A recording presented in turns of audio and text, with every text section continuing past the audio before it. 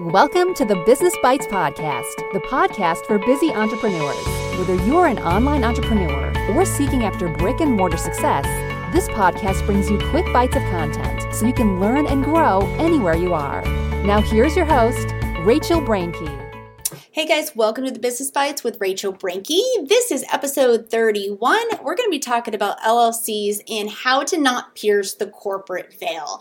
Some of this translates over to corporations as well, but I'm focused primarily on LLCs because if you heard the last episode 31, which you can find at rachelbrainke.com/EPI31, I talked about the business entities, did a little 101 crash course for entrepreneurs, and now I really want to dig a little bit more into LLCs. Because I feel like limited liability companies, or LLCs as I'm going to refer to it, are really one of the best business structures for you guys to have the separate liability protection, the two little buckets on the shore. If you don't know what I'm talking about, you need to go listen to that episode. But it's going to allow you to have this peace of mind, this separate bucket liability protection, lend some professionalism. It just does a lot of things to really help your business. Can also put you into some options for tax elections that give you some tax benefits as well.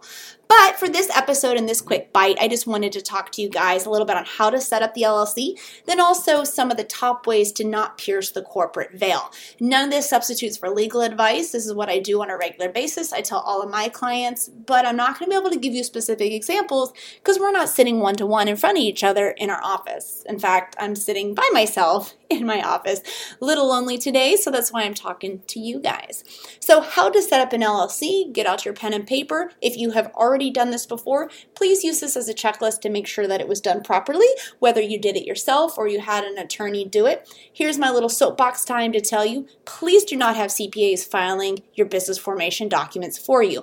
LLCs, corporations, any of that. They should completely 100% be focused on the tax stuff and not creation of businesses.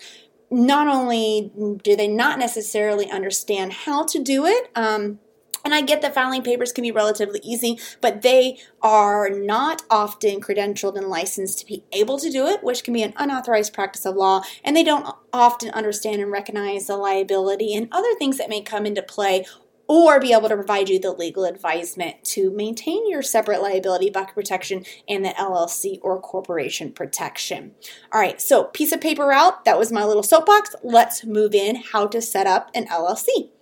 First, I want you guys to choose a name that is not already taken within your state because it's going to get rejected. When you set up a business, whether it's an LLC or a corporation within the state lines, you need to do a business entity search to make sure that no one else is using that name because it will be rejected. The good thing with that also means that when you are set up, it's going to preclude anyone within the state lines from being able to use that same business name as you as well. Now, this is where I can get on my little side note here to tell you. Also, keep in mind, you need to do some trademark searches for the federal trademark through the USPTO office to ensure that you're not infringing on someone else's existing trademark that is federal, which is through all the states. So, let's stop for a second. LLC creation or corporation formation in a state can preclude people from within that state of using the same business name, but it doesn't preclude through the United States. And just because you get approved in your state with a certain name from your LLC or corporation does not mean you're not infringing federally. There are two different search departments that you need to go through, the state one and then the federal trademark as well. So choose the name that's not taken within your state and also do the federal trademark search to ensure that you're not infringing upon anybody else. I actually strongly recommend on the trademark side having an intellectual property attorney. I know of one right here. Or there are trademark search companies that are reputable that I'm happy to give you guys some recommendations on later on that you can have do these searches for you because they also know what to look for. It's not as simple as being ABC Photography or ABC Studios, and if they are substantially similar or a likelihood of confusion and a couple other things, you guys could be precluded from using it because you may end up infringing. So just keep in mind, you may want to consider when you're doing the trademark search before setting up and investing in the LLC stuff, even if you don't plan on trademarking your own business name, you want to keep yourself from infringing upon other people's business name. So to actually get set up, this is point number 2, you're going to file what is called the Articles of Organization. Majority of the states already have these in line for you. It really is as simple as filling it out, But there are things that you need to have some legal advisement on. This is where an attorney can come into play. The third point is also to get an operating agreement drafted. Even if, I hope you're listening, even if you are the sole business owner and the only person working within that LLC, you need to get your operating agreement drafted. Okay?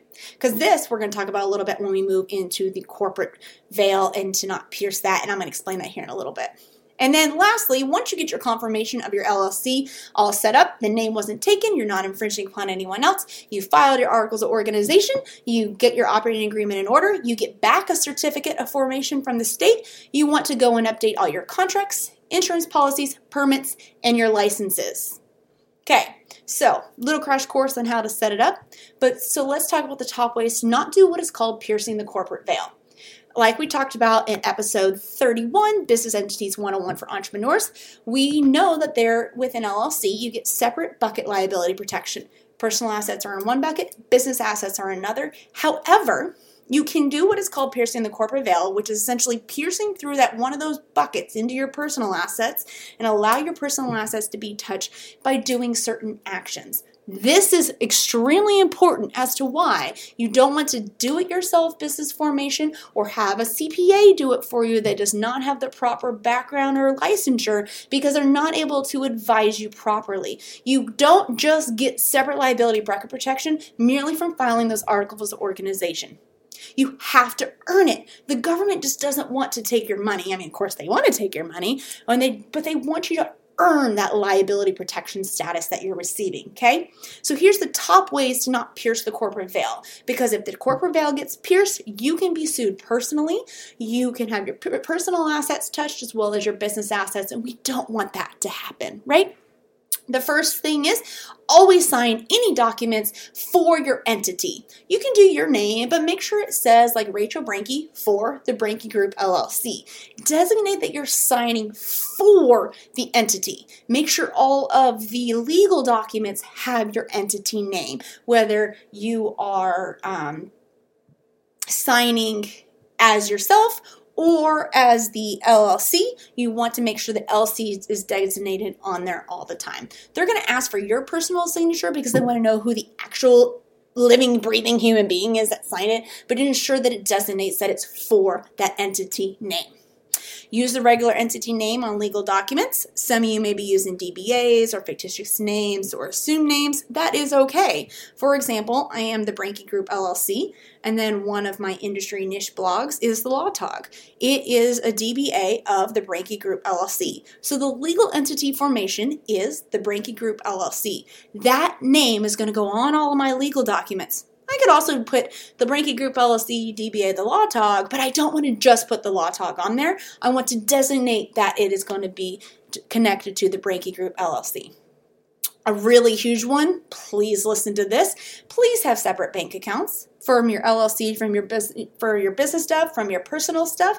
Please have separate bank accounts. Please do not commingle your funds. Please make sure you put all monies from your payment processor into your business account and then pay yourself out of the business account. You know, everything needs to be clear cut. Treat it like a business because this is a business, even if you are the only entrepreneur that's working the business.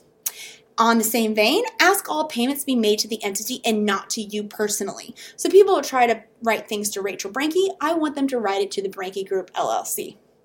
Make sure you check your commercial leases and contracts for personal guarantees.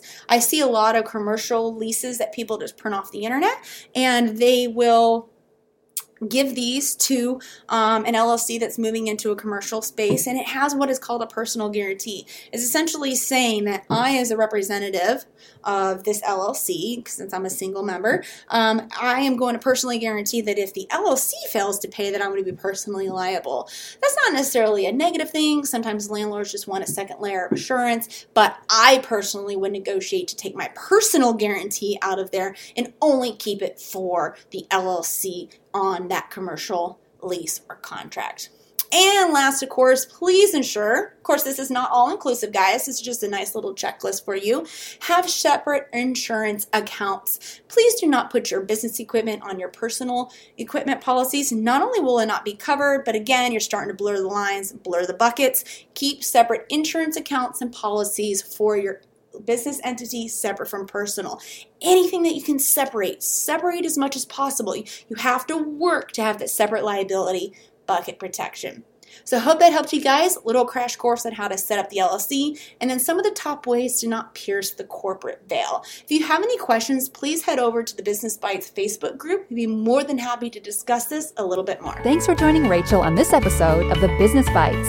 For show notes, a list of recommended tools, or referenced episodes, you can find them at businessbitespodcast.com. Until next time.